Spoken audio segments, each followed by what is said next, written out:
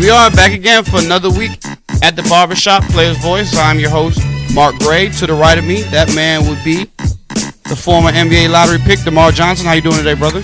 I'm doing great. I bet you are. The man to the right of him, that would be A1.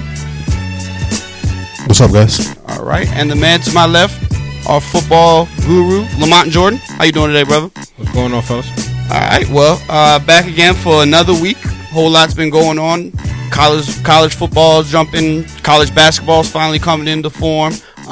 NBA, NFL, just about everything. Before we get in, while I mentioned college football, you see UConn keeps on moving. UConn Women won, I think it's now 84 or 85 games in a row. Knocked off number 2 Notre Dame at Notre Dame. Where would you rank that, like, when it comes to just accomplishments that they're won essentially almost 3 years in a row without losing? I don't know, because I don't know these girls, so I don't know really how much of it is competition. They just have all the best players. Is it, just because they have the best coach? I don't know. I just don't expect for them to ever lose. Yeah, I mean, I guess that comes down to it. I guess you ask yourself, they literally have all of the best players, just about. You know what I mean? So they can consecutively all the time. I'm assuming. I don't know. I'm assuming. Lamont, what do you make of it? I know that's actually one of your things. They definitely have a rack of good players. Gino, I mean, he seems to do a great job of getting the best out of his players too. I mean, we can't let that go unnoticed. But I think December 29th is going to be the day. December 29th is the day that these girls are going down. And I'm assuming they play Maryland, right? Yeah, they're coming to the they're coming to the Xfinity Center, and I feel good about my Terps this year. What are they ranked right now? I don't even know what they're ranked right love now. Your I think they're optimism, like top Lamont. 5 or All the time. top 5. I love your optimism. All the time. You didn't think the Maryland football team would be in 21 points in Michigan. I mean, but when you lose some key players before the game, those players worth 50 points each. that's what he said. I know one of them is worth at least 14 to 21. Really? No, there's nobody. Lolo's a game changer. Yeah, I mean, when you say he was a game changer. Him He's not going to being change the game against Michigan? No. Yeah. No. I'm not saying that we would have won, but you got to think about it. You just took off him not being there. Your second most efficient offensive player was not in the game. So you take that out of the equation. I mean, against a Jim Harbaugh defense, you're not going to do much against that. I'm not saying we would have won, but Wouldn't have been as bad. We would have scored more points. I think offensively we would have scored more points. Okay. I think it's more so about stopping them from scoring, because even Ohio State and other good ranked teams, they don't score that much with all their players. I think it's about stopping them more so. Your former coach, Lane Kiffin, gets a new head coaching job over there at Florida Atlantic, which has raised a couple of eyebrows. Right. Why exactly he would find himself there. Assuming that there's better coaching options available to him. You have any thoughts on what we can expect from Lane Kiffin down there at Florida Atlantic, Boogie, being as he was your former coach? I mean, it really just depends on what coaching staff he gets in there. What did you think of Lane? For me, I played for Tom Rathman. He was my running back coach when Kiffin was there. And if it's one thing I think Kiff did a great job of, was he put a good coaching staff together. The offensive line coach is now the offensive line coach for the Seattle Seahawks for the last few years. Tom Rathman, that speaks for itself. Where's Rathman at now? Do you have any idea? He's back in San Francisco. Okay. But he put together a good staff. I really think it really just comes down to what is his staff going to look like. I like his offense. You have to remember he was at USC. And although I think that whole Pac-12, Pac-10, that whole thing out there, I think it's overrated. I think it's going to be interesting to see what he does at that school. I think it's a good opportunity for him to start out at a school, I want to say a small school, to kind of see what he could do as a head coach again. Well, would you call yourself a Lane Kiffin fan? Do you believe in him? I'm not going to say. I can't say I do or I can't say I don't. I mean, I believe in Coach Belichick. He's not that. Well, I believe in Coach Belichick. I believe in North Turner.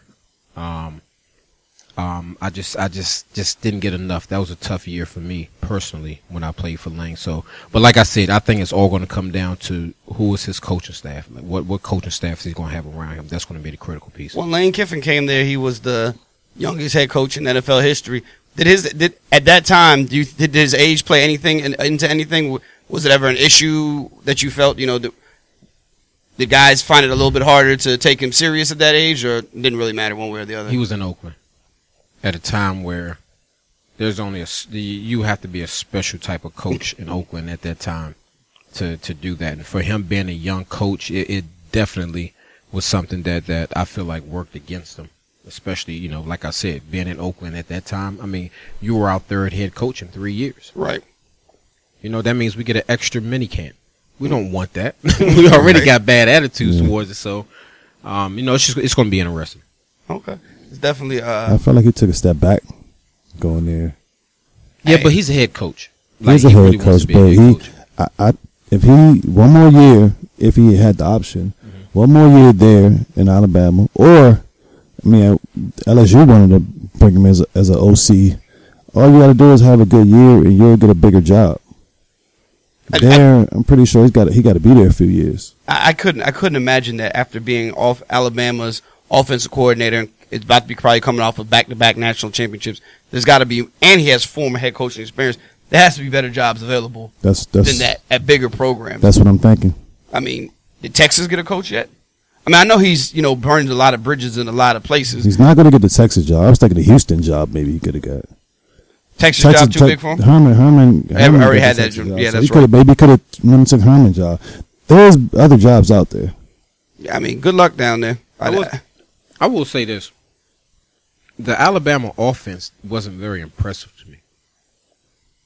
They weren't really impressive. When we think about Alabama, we think about their defense and their special teams. Offensively, I think if their offense would have produced more, then it just wouldn't be fair to the rest of college football. Right. Well, they got a running back playing quarterback. He got a little better towards the end though. He's getting better towards the end, but I know we saying that he played in Alabama, but if you think about the weakness of the Alabama team, it was their offense. Yeah. That is very true. That is definitely very true. I don't care who you bring in. The weakness is always going to be their offense because their defense is so elite. Yeah, but if you can get an offense that just do a little better, be a little more consistent. I think with Alabama, it's just like it's a no contest for anybody else in football. That offense just did not do a good job of supporting that defense and that special teams. If they had anything that resembled a consistent offense, it'll just be ugly. Your defense is always scoring points. Your special teams score points. Your defense and special teams, they change field position. So, like I said, it's going to be interesting to see. I think that this might have been the only head coaching job that he was going to be able to get. Hey, man, we got any comments over there? I can see things, but for some reason they're not popping up on here, though. Yeah. A1?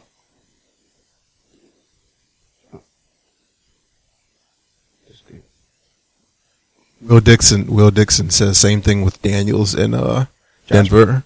And what? And now with New England Patriots, Lamont playing for a young coach. With Josh McDaniels. Yeah. When he was out there in Denver. Josh was even younger than Lane, wasn't he? I don't think so. Okay. Josh really went over there and just broke everything up.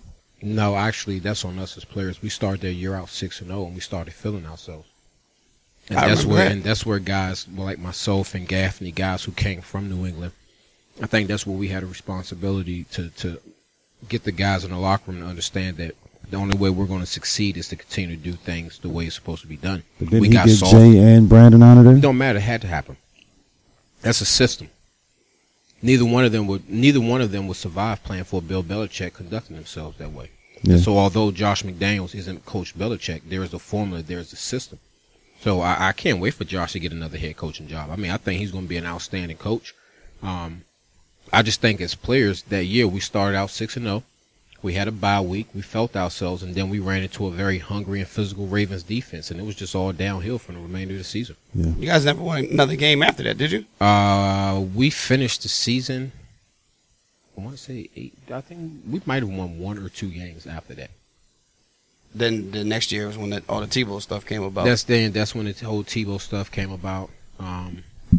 But a coach like Josh McDaniels, who's bringing the system and the formula that he's bringing, it's not always about the talent.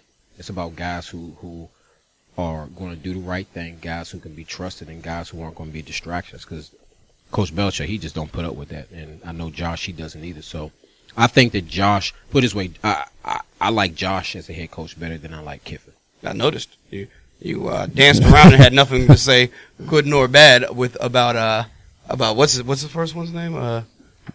About Lane, but you definitely jumped up to the defense of Josh McDaniels. DJ, I saw this one question surface on the internet, and I thought it was a real good one, and it was, of the feats accomplished so far in the NBA, which one do you think is most impressive? And the choices were Westbrook's triple-double streak, Chris Paul, 20 points, 20 assists, 0 turnovers, Klay Thompson's 60 points in 29 minutes, James Harden's, I forgot what James Harden's streak was, and Kevin Love 27 points in a quarter?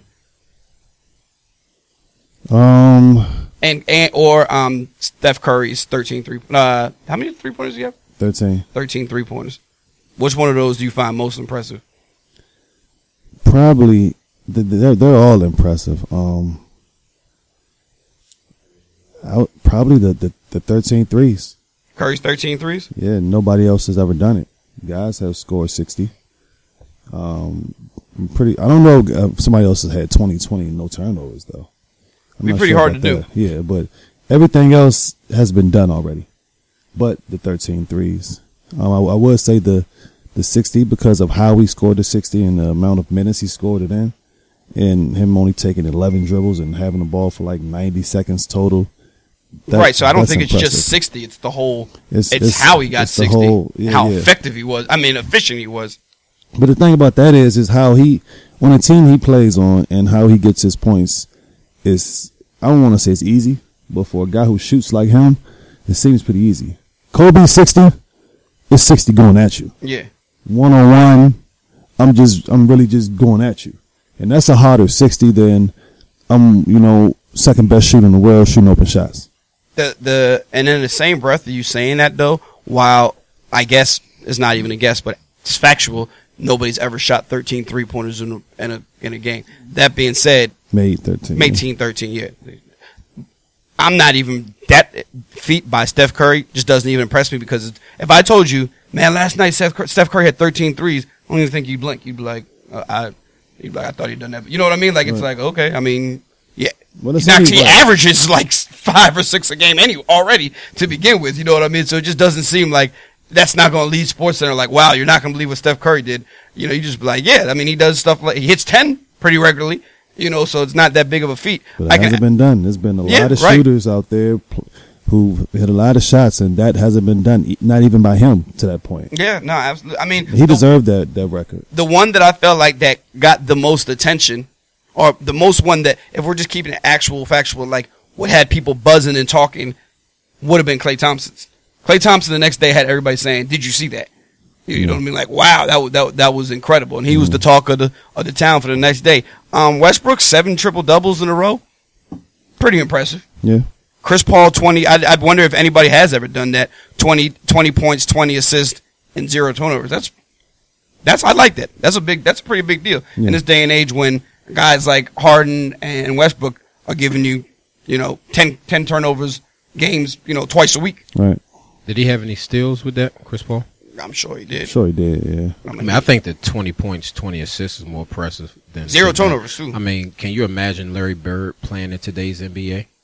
I mean, Steph Curry's 3-point record would be nothing if Bird was playing in today's NBA, where nobody's playing defense, everybody's wide open. So I think what Chris Paul did with the 20 points, 20 assists, that's saying that my point guard is not only scoring points, but he's getting everybody else involved. If my point guard is doing that, then I feel like I have a better chance of winning some games. Well, that's what Chris Paul does, and he got players around him who can finish. He got 2 of the most athletic big men he could just throw the ball up to, and they could dunk the ball. He got one of the best shooters who he spot up and knock down shots. And Larry Bird would not. He isn't a better shooter than Steph. He didn't even shoot that many threes. He won 3-point contests, but different game, now, different era. Yeah, he did a lot more to shoot threes. I think it's a lot easier to hit 3-pointers if I'm a shooter on a team where I have Steph Curry and Kevin Durant on my team. Well, the difference with that is Steph creates his 3-pointers. Agreed. He's not out there like Clay just spotting up, coming off. Steph, he'll shoot in your face. He'll dribble, just give him a little bit of space, and he shoot the most difficult 3-pointers. And for him to shoot the percentage that he shoots while taking by far the most difficult 3-pointers is what's impressive to me. He's not out there like, Steve Kerr just making wide open shots. He's making contested shots. Very contested shots and shooting threes at the rate of difficulty of shot is high, and so is the percentage of that he's making them is high. That combination of the difficulty and the percentage of them made, is the greatest combination that we've ever seen, and we probably ever will see, for that matter. I mean, when it comes to shooting and creating his own shot, he's as good as it gets in any era. You know what I mean? In any era. The triple doubles is really impressive too, but I just feel like Russell can average that really. I mean, because he has the ball so much. The hardest thing is getting them rebounds, and he's been doing pretty well at getting those rebounds. The points and the assists, he can get that very easy. How impressed were you with Kevin Love with? I think his was 28. How many did he have in that quarter? A1, Kevin Love. 27. I think it was 27. Okay. Kevin Love's Clay did that last year though. Yeah, Clay's done that at 20 days. He's done that probably 3 or 4 different times. Yeah. Kevin Love has bounced back and is having a good season. Mm-hmm. He's back to I think he's close to 20 and 10, if not over that. I know he's at 10 rebounds a game. He's back over 10 rebounds a game. Is he averaging 20? I'm not sure. He's up there. If I think he's like probably maybe 18 or 19. But I mean, who could find that out for us? We don't have anybody. We don't have anybody. I tell you what though. Go ahead. I do believe he's probably over 20. Last I checked, he was at 20 and 10. But I'll double check that right now though. Speaking of which, with the winter coming up, you know what everybody might be out there in need? Their AC and heating serviced, and what you can do at SNL AC and Heating. You find them on the web at www.slair.org, or you can reach them by phone 301-807-4268, servicing the Washington D.C. area. And again, that's SNL AC and Heating. Go ahead, DJ. Do you have something you were going to say? No. I felt like I had cut you off there. No, you did what you're supposed to do. Okay. A1, did you have Kevin Love's number in there? I know it's very hard to get. I think it's 430 in that quarter. Who, Kevin Love? Mm-hmm. It was something pretty impressive. He's back on track. A1, why do you make things so hard? I don't have it right. I'll get it to you. All you have to do is click on his name. You can just type his name in a Google bar. You are unreal, man. You can't even make this stuff up. Did you have anything? I'm trying to think. Was there something else NBA related to talk about? But I guess there was. John Wall all of a sudden is put together. He's putting himself together a nice little run here. I think he's trying to run out of town though. Yeah, you know what I heard yesterday? Because I'm thinking John Wall's playing great, but then I heard a stat saying that they're like 0-4 when he scores 30 or something. I don't doubt it. I know every time they're losing pretty much regardless of what anybody does. Yeah. You know, so I don't know why. I just don't think that's going to work. What you got, A1? It's 34 points. 21.7 and 10.3. So job. 22 and 10. That's good. And also I think that's a part of too. This year LeBron is just kind of chilling. He is. Here Kyrie, here Kevin. Yep. Y'all do y'all thing. Yeah, Kevin Love had 31 points in the first quarter. 34. Excuse me, in the first quarter, which is an NBA record. 34 points in any quarter. Yeah. It's pretty amazing, and make it in the first. Who did he do that against? That was my next question. You click on it. It says right there. Scroll Come on, up. all you have to do is click on that thing.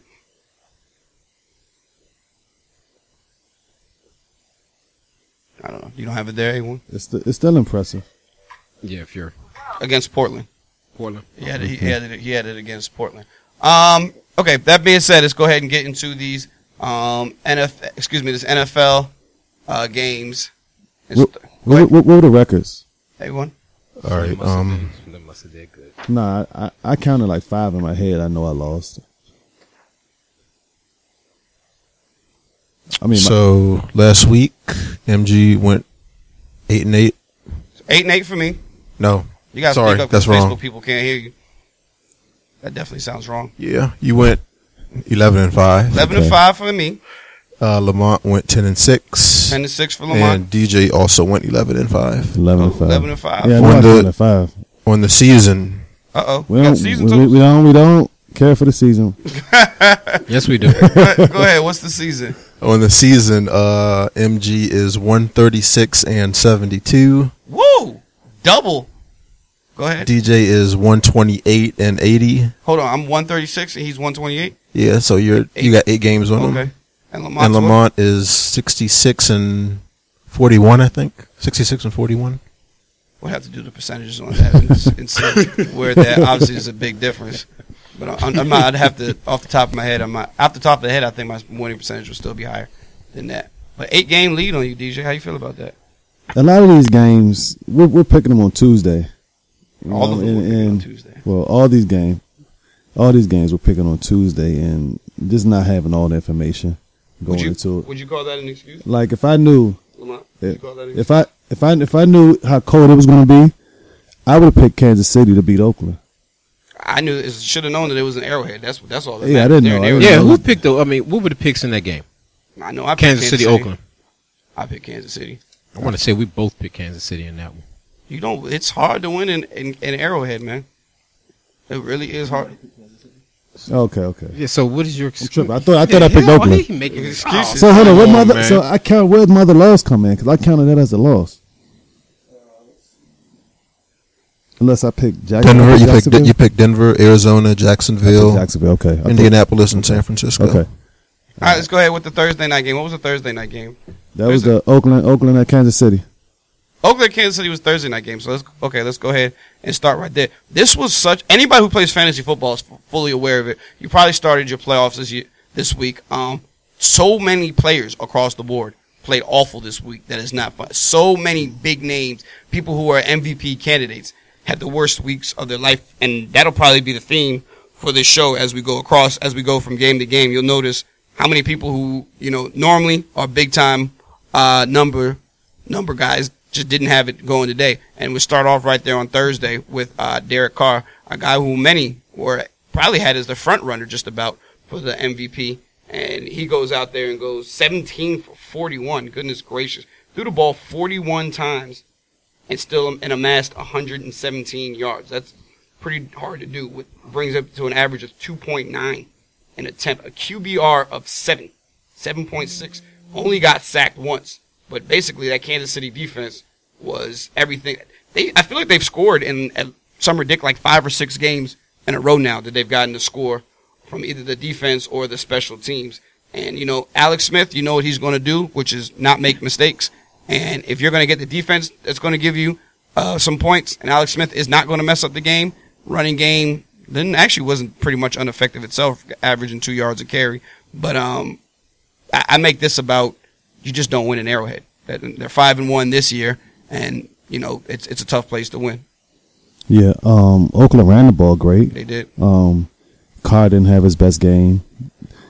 Kansas City defense is really good. Travis Kelce's really good, but that kid Tyreek Hill, man, he's special. He's become really, really key for that team, and he's doing all kind of things, special teams and offense. And then what's so crazy is the next day, all I could hear about is something that happened with him in college.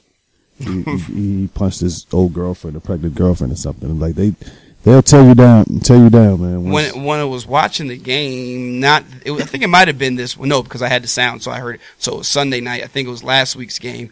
And sure enough, that's the first thing Collinsworth says. Let me tell you, man, this guy is amazing. Great game, speed. Coming out of college, there was a lot of questions, domestic dispute. The teams knew about it. Beat up his girlfriend. And it was just like, what's all of that? What's that about, man? We're watching a football game. And he's like, he was very upfront with the Chiefs, and everybody knew it was a risk, Draft this kid. He fell in the draft. And like you said, it just kind of seemed like, what was the point of bringing that up? Right, I didn't even hear Chris say that. I heard That's it how on I heard it. one of the sports shows the next day. I'm like, man, are they really talking about this right now, man? Yeah, that's what they do around here. I guess the question becomes: Kansas City's now 2-3. Are they title contenders? Lamont? That's what did I say? Excuse me, 10-3. I think that they're one of two teams that could pose a threat to the Patriots in the AFC. I think Kansas City and Pittsburgh are the only two teams that could knock the Patriots off. Pittsburgh because of their offense and just how explosive they are in all areas of the offensive game.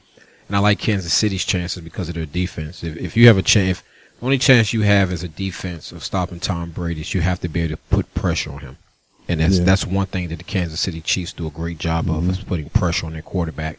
Now, I don't know how long they lost Derek Johnson for, but he left the game. And based on the way he took his helmet off, he could tell that was one of those things you could tell that he just knows that. Yeah, he's done. He didn't get touched. That's I saw it. Yeah. And the way he threw his helmet off, it's going to be interesting to see how well the defense plays with him gone. But he's the best player on that defense. Yeah, he's the best player on that defense. But if you're the next, if you're his backup, you just have to step up. And just overall, as that defense, man, they just fly around. Let me ask you a question, Boogie, on defense. We often hear about so and so is the quarterback of the defense. I've heard it about safeties and I've heard it about middle linebackers. Does it always have to be one or the other, or could essentially anybody really be the quarterback of the defense? You like your middle linebacker and your free safety to be the quarterback of your defense. Your middle linebacker because he's in the middle of all the action and he can relay messages to everybody. Your safety, of course, because he's going to be the guy that gets your secondary situated. But when it all comes, put it this way, as far as I'm concerned, when I was in Oakland, Warren Sapp was the guy. Okay, so he was front line. Put it this way, every play he was practice and in games. Watch out for this. They come out in a formation. He say, "Oh, watch out for that. It's coming here. It's coming." He just knew what the defense was going to do. So, whereas doesn't it make it harder with him being so far up to the front?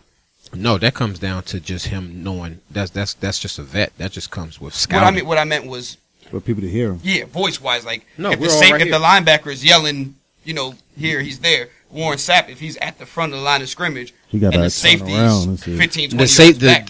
Okay, so the secondary gets their calls from a secondary player. Okay. Whereas the linebackers, the middle linebacker will oftentimes get the front line settled. So on defense, you have two areas. You have two levels. You have your front seven, which pretty much controls the run game and put pressure on the quarterback, and then you have your back four. They're secondary responsible for the pass game.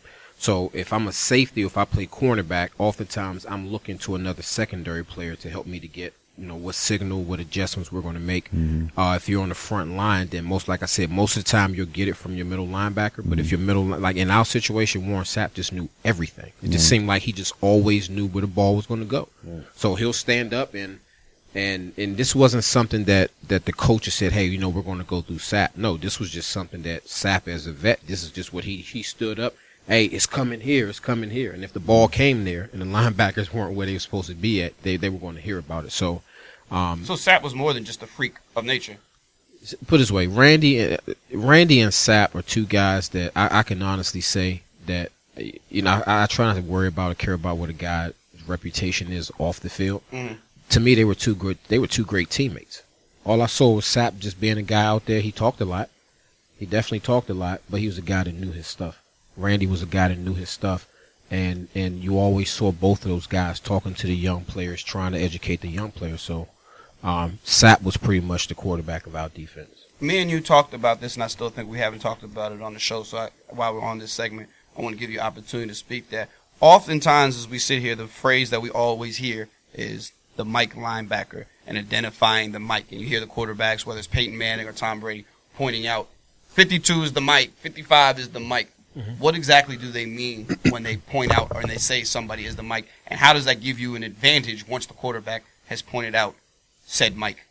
All right, well, the Mike is the middle linebacker. And oftentimes you have three linebackers. You have your strong, your middle, and your weak linebacker. We just call the middle backer your weak.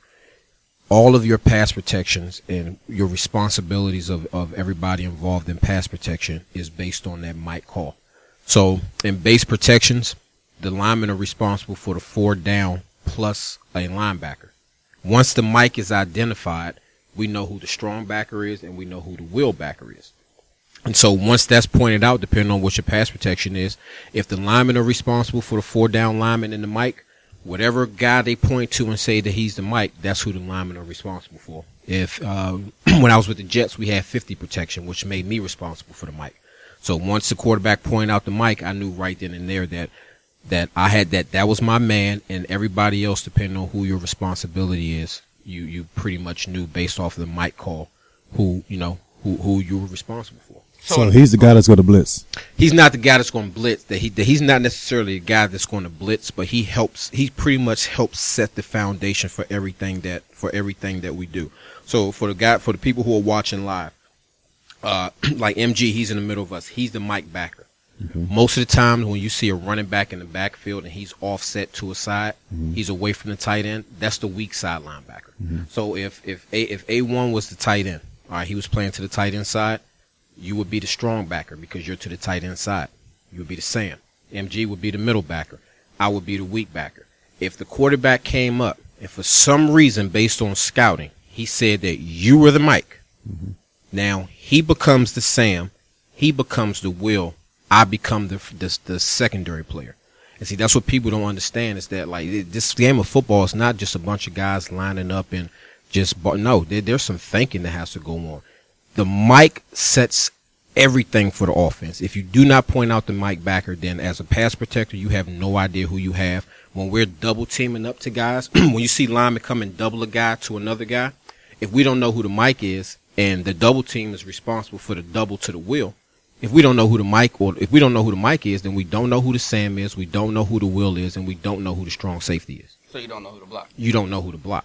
So a lot of times you'll see a game and somebody will come clean through. Does that involve like a miscommunication or breakdown? Oftentimes when you see guys come free, when you watch the replay, anytime you see two players on one and one guy came free, that was just miscommunication. Somebody didn't do what they were supposed to do. Or the quarterback identified the wrong mic. Yes, because your quarterback. Yeah, as a quarterback, if you identify the wrong mic, that's what you're gonna get. And you know they bring a sneaky blitz, and it just so happens that you put the mic over here, and the blitz is coming from over here, and I as the back get the wrong mic call, and that man comes free. You get your backside blown up. Pause. Then that's on the quarterback. Yeah. That's on the quarterback. Yeah. Okay. Well, DJ, see, Lamont tells us all this stuff, which I don't know how much of that you were able to retain, but for me, I'm not even going to sit here live and say it was a lot. Like it was a lot. In basketball, is it that complex too, or not? You wouldn't say not so much. I would need you to ask something specific. I mean, it's just about plays. I mean, you got to know your plays, and you know the other team's plays too. So, like in the NBA, we hear if somebody called you today and flew you in, if everybody got hurt, you could go out there and play. Correct? Yeah, but I'm going to have to know some stuff. I'm going to have to know what we're running. I can't just be running around. Everybody has a system. Everybody has plays, and you know that the other team knows your plays, so you got to know the counters to them plays. So I can't just. I mean, I could go out there and play, but I wouldn't be able to go out there and play all the minutes without having to know at least a handful of How hard plays. is that? Would you being a veteran? How hard is it? Something like? No, it's not hard. It's not hard. It depends on the team. I mean, in different teams got their set of rules. How you got in the pick and roll? If you got certain names for if you're going to go over, if you're going to go under, if you're going to send it down. You got blue, or if you got whatever. It could be names, it could be colors, and you got to know them rules because all it takes is one man to be wrong. Your guard, he sends them down, but your big man's over here thinking that he's going over top, and somebody got an open lane to the basket. What is an example of? We heard Lamont give us a football play call. What does a basketball play call sound like? Or not? Just doesn't even really. It's not even that complicated. It's not even. You can name the plays. Okay. And it don't. You just know. As long as you know what it is, the name of the play means nothing. It can just be a 1-5 screen roll. They might just say 15 side, 15 top. If you want the 3-man to screen for you, 13. It could be that simple. And is the point guard making that call? I mean, the coaches make calls, but if you got a point guard like a veteran point guard, he can make certain calls. But usually, I mean, the coach is going to yell on the side to run this. But for the most part, an NBA veteran can pick up and go on another system and figure it out rather quickly. Yeah. Okay. All right. It's interesting. Anything else you want to say? The Kansas City thing to me is when you say they're one of the teams that can beat the Patriots, I think they could give the Patriots a fight in Kansas City. I think Kansas City is a lot about home field more than it is. I'm not so sure that I would think that they would have a chance to go to Foxborough and get a win. The only team I feel comfortable with saying that is the Ravens. As we saw last night, they gave them a fight. Ravens, Steelers, Giants, and Seahawks would be the only list of teams that I think would go into Foxborough and put up a fight like that. Kansas City, going to Kansas City is tough, but they're a completely different team on the road. And as the points start getting higher, Alex Smith, the chances of you winning a shootout with Alex Smith as your quarterback, not very good. They bank on their defense holding you down, them producing, turning you over. They lead the NFL in plus-minus and turnover ratio, and Alex Smith isn't going to make mistakes. Well, like Lamont said, and this is something that Kansas City does well, if you can put pressure on Brady, right, that makes a big difference. He's not scrambling. If he sees you coming, he's going to fall or he's going to throw the ball away, and they're going to be in third and second and long down positions, and it's going to be harder for them to score. All you got to do is that's what the Giants has always done. Get pressure on them with 4 guys. You got to get pressure with 4. 5 guys, yeah. Once you get pressure on Brady in Denver, and that's what Denver does. Yep. You get pressure on them, it's going to make it a lot easier for you. All right, let's get into the next one. New Orleans at Tampa Bay. This one, another theme where, as we say, Derek Carr is going to hurt a lot of people this week in their fantasy playoffs and just probably had his worst game of the year. Drew Brees can fit right there in that same boat. 0 touchdowns, 3 interceptions. It's held to a quarterback rating of 28.7. It's time to start taking this Tampa Bay team and defense serious. Me, as the resident Bucs fan around here, I would say I was very, very skeptical. But the defense has proven it now for a while, and they've got some big wins. They beat Kansas City, they beat New Orleans, they've beaten a couple good teams that are catching your eyes. This guy Connor Barth, he's come alive. We are going to need a replacement for Vincent Jackson. Mike Evans seems to have, I'm sure he has drops this year, but it's definitely not like it was last year where it seemed like he was dropping 2 to 3 a game. So the drop situation with him has been improved. The running game, no matter who is back there, we've had 4 or 5 different running backs back there. The running game just cannot seem to get on track in terms of run blocking. This week we had all 3 of our running backs healthy, and really none of them got it going. Doug Martin averaging less than 3 yards a carry. Jacquez Rogers got 2 carries, got 0 yards. Charles Sims got all of his yards on 1 run. The longest running play of the day was 12 yards, not including Jameis Winston running. The Saints, who knows? Just a bad day for Drew Brees, and if Drew Brees is having a bad day, the Saints are solely going to lose. Yeah, that's all it came down to. It was a bad day for Drew Brees. He was due for one. He's been playing great this year, and you guys' defense has been stepping up. A win that you needed, a win that you got, and you guys aren't settling for 8-8. Y'all trying to really get into that postseason and make some noise. Based on what you had thoughts going into his goal, let's rewind a year ago. Where do you see Jameis Winston, and I'm going to ask you the same thing, Boogie, in his career arc? Ahead of schedule, where you thought he was going to be, or even behind schedule? He's the number 1 overall pick. Yeah. If you guys make the playoffs this year, he's ahead of schedule. I thought he was doing a good job, the whole time. And you always was like, man, I'm not worried about him until year 3. And I thought he was doing some good things. He's young, so he has his bad games. He had bad games in college where he's doing great. The next thing you know, 2-3 interceptions. It happens. But the way you guys are 8-5, and even that alone, I think he's ahead of schedule. Lamont, I think he's right on pace. I think his early success has a lot to do with, especially right now, is getting the muscle hamster back. That's critical for a young quarterback, is that you have a running back that poses a threat. And I think that it helps that the division is weak this year. I think that goes a long way. But the defense is really stepping up. I thought that the Saints would lose this game simply because it was on grass and it was down in Tampa. I don't think Tampa will go into New Orleans and beat them. But as far as Jameis Winston is concerned, I just think right now I just think that he's right on schedule. I think that he's a guy that coming into the NFL that people spend so much time worrying about the off the field things that you just really didn't know what you were going to get from this guy.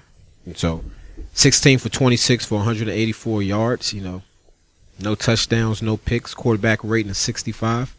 That sounds like a quarterback who has a good run game and has a good defense on the side. I think more of the good defense. The running game still 35 carries just to get 100 yards. That's a lot of carries, and it sounds like there's a lot of balance. 26 passes to 35 runs in a game that we were up the entire game. Actually, we were up the whole time. I mean, we were able to do that and control the clock. The Saints, I guess, pretty much are done now. Yeah. Mathematically, I believe they're out of it. Tampa Bay, it's been a great season, but we go to Dallas, then we get the Saints in New Orleans. I'm happy. If we were to get 9 wins, I'd be happy. You about to say something, A1? Is Michael Reynolds the guy you were bragging about beating on your fantasy team? Definitely wasn't bragging about beating him. I said that's not what I said under any circumstance. Why? What did he say? He just said Breeze cost me an easy win. Yes, he had Breeze, and a lot of people had Breeze. I mean, so a lot of people's fantasy season is now over thanks to one Drew Brees. But you know what? I think that this game against the Cowboys, I think this is going to tell us what the Tampa Bay Buccaneers really are, because you're going against still, to me, the most balanced and one of the best offenses in the NFL, going against the Dallas Cowboys. Now, if you can go into Dallas after Dallas is coming off of a loss against the Giants, and you can stop that offense and you can come up out of there with a victory, then I'm going to say, Tampa Bay is for real. I mean, because you got to look at this. They beat the Chiefs in Arrowhead. They beat the Seahawks. Those are two teams that you just don't think that a team that really doesn't have a good offense is going to beat. And for them to go into Kansas City and get a victory, to beat the Seattle Seahawks, where you keep them out of the end zone, man, that says a lot. And if you can go up here against that and Dez and Beasley, that offensive line, Witten, and along with Ezekiel Elliott, if you can go into Dallas and you can walk up out of there with a victory, then you know what? I think Tampa's going to, they're going to risk. It's going to be over for the Redskins. I tell you what, they go in there and do that. Might be some Anthony Romo sightings. Okay, go ahead. Yeah, go ahead. Let's get to this next one. Pittsburgh at Buffalo. Le'Veon Bell, a game for the ages. He single-handedly would have outscored my team and several other teams this week. 236 yards rushing, 3 touchdowns, and then picked up another 62 yards receiving after Ben looked like he was determined to throw this ball game away. Ben killed me. While there's a lot of praise for Ben, as there should be in his career, but he's had lapses in bad games at times that this team needed him to step up. And early at one point he had what looked like it got called back, but it was on the pace for back-to-back interceptions on 2 plays in a row. But they just got so many weapons, and that's the luxury of it, that if Ben and the passing game aren't going, it was cold, it's snowing, you got a running back that you can hand the ball to 38 times. Yeah. And he still gives you six yards of carry. Yeah. That's just a luxury and a plethora of weapons. On the other side, Buffalo. Wow, it was what a season. At the beginning of the season, we're calling for Rex's job. Then he puts together 4 or 5 wins in a row, and it's like, nah, what were we talking about? Now all they call every time you turn on TV today, Rex. Time for Rex to go. Right. Go ahead, DJ. Let you take it from there. I mean, this game here, it's hard to judge for a guy like Rex, and it's hard to judge a game in a snowstorm like this. I mean, guys, it's just about what them guys doing in the trenches, and they making blocks. And Le'Veon, Pittsburgh blocked. Le'Veon was able to break through, and LaShawn McCoy wasn't. Ben stunk it up. Tyrod didn't play bad, but that was just a hard game. It was too much snow on the ground, and I don't think they should be calling for Rex's job for this. I mean, Pittsburgh is actually a pretty good team. Lamont? I think the weather conditions just benefited Pittsburgh. Right. And although Ben threw the ball 31 times, I mean, I have to believe that him throwing the ball 31 times when you have Antonio Brown on the field, I think that's going to soften up your defense. I don't care what the weather's like. If your quarterback is throwing the ball 31 times in that weather, you're going to have to honor that. He still ran at 40. And he still ran at 40, but what that's telling me is that Pittsburgh offensive line just dominated Buffalo's defensive line. Right. I think that's what it comes down to. Yep. And in a game like this, where you're playing in snowy conditions, it favors a running back like Bell because of the way he runs. Mm-hmm. He's never really at full speed until he makes his decision that he's ready to go. Yep. Everything he does is kind of like that. Not even tap. full speed. He's not even running until he figures out he's more in the glide. He's skipping, When you're playing against a defense that's in the snow that they're thinking about their footing and you're not, that gives you a tremendous advantage. And with his burst and his speed, it's a disadvantage for the defense when a running back in the snow. As a running back in the snow, if you get that many carries where your quarterback is throwing the ball that many times, you're going to have a good day because there's nothing that the defense can really do because they're always off balance. What is the biggest difference playing in the snow and playing, obviously, in ideal situations? The snow, it depends on whether you're playing in the snow on turf or in grass. Like, there's a significant difference when, if it's snowing on the turf and it's just really, really not that bad, then it's just like playing on wet turf. Now, if the snow starts to accumulate on the turf, it could become a little sticky. The snow on the turf in Buffalo, I mean, it's probably one of the coldest games I've ever played in my life, and that turf was frozen. So it really just depends on what the conditions are, but if you're, I know me, I love playing in the snow. Playing in the snow is the best because if it's cold outside, the DBs, they really don't want to hit. All right? Do they want to hit anyway? Well, the cornerbacks, they never want to hit. Put it this way, the colder it is, tackling becomes important because it hurts the defender more. It hurts the defender more when you got to tackle in the snow or tackle in cold weather. So, like I said, a running back like Bell who has great vision, who also has the speed to make up for bad decisions. The snow just, and plus the thing about playing in the snow, I played in the snow a couple of times in the league. It's the one time that you're playing professional football where you're back as being a kid. Every time I played in the snow, I felt like I was just back in the neighborhood playing around with the fellas because that's just what the snow brings. It's not something you play in often. Alex, what's up, cuz? I see you talking about you had Le'Veon Bell. You're one lucky man if you had Le'Veon Bell this week. I've seen scores. I know in standard league scoring it's like 47 points, but leagues with bonuses, I've seen him score as much as 60 points that he's getting credited for. That was a huge day, a record-setting day. 3 touchdowns. That's a hell of a game. You remember when you had your 3 touchdown game? Mm-hmm. Okay. Who was that against? Tennessee or Buffalo? Buffalo, I think. It was against Buffalo. It's Buffalo. Yeah. Virginia. You said what? Virginia? Virginia, UVA. Oh, yeah, right. I was talking about the NFL. I wasn't talking about college. What's that next game? Denver at Tennessee.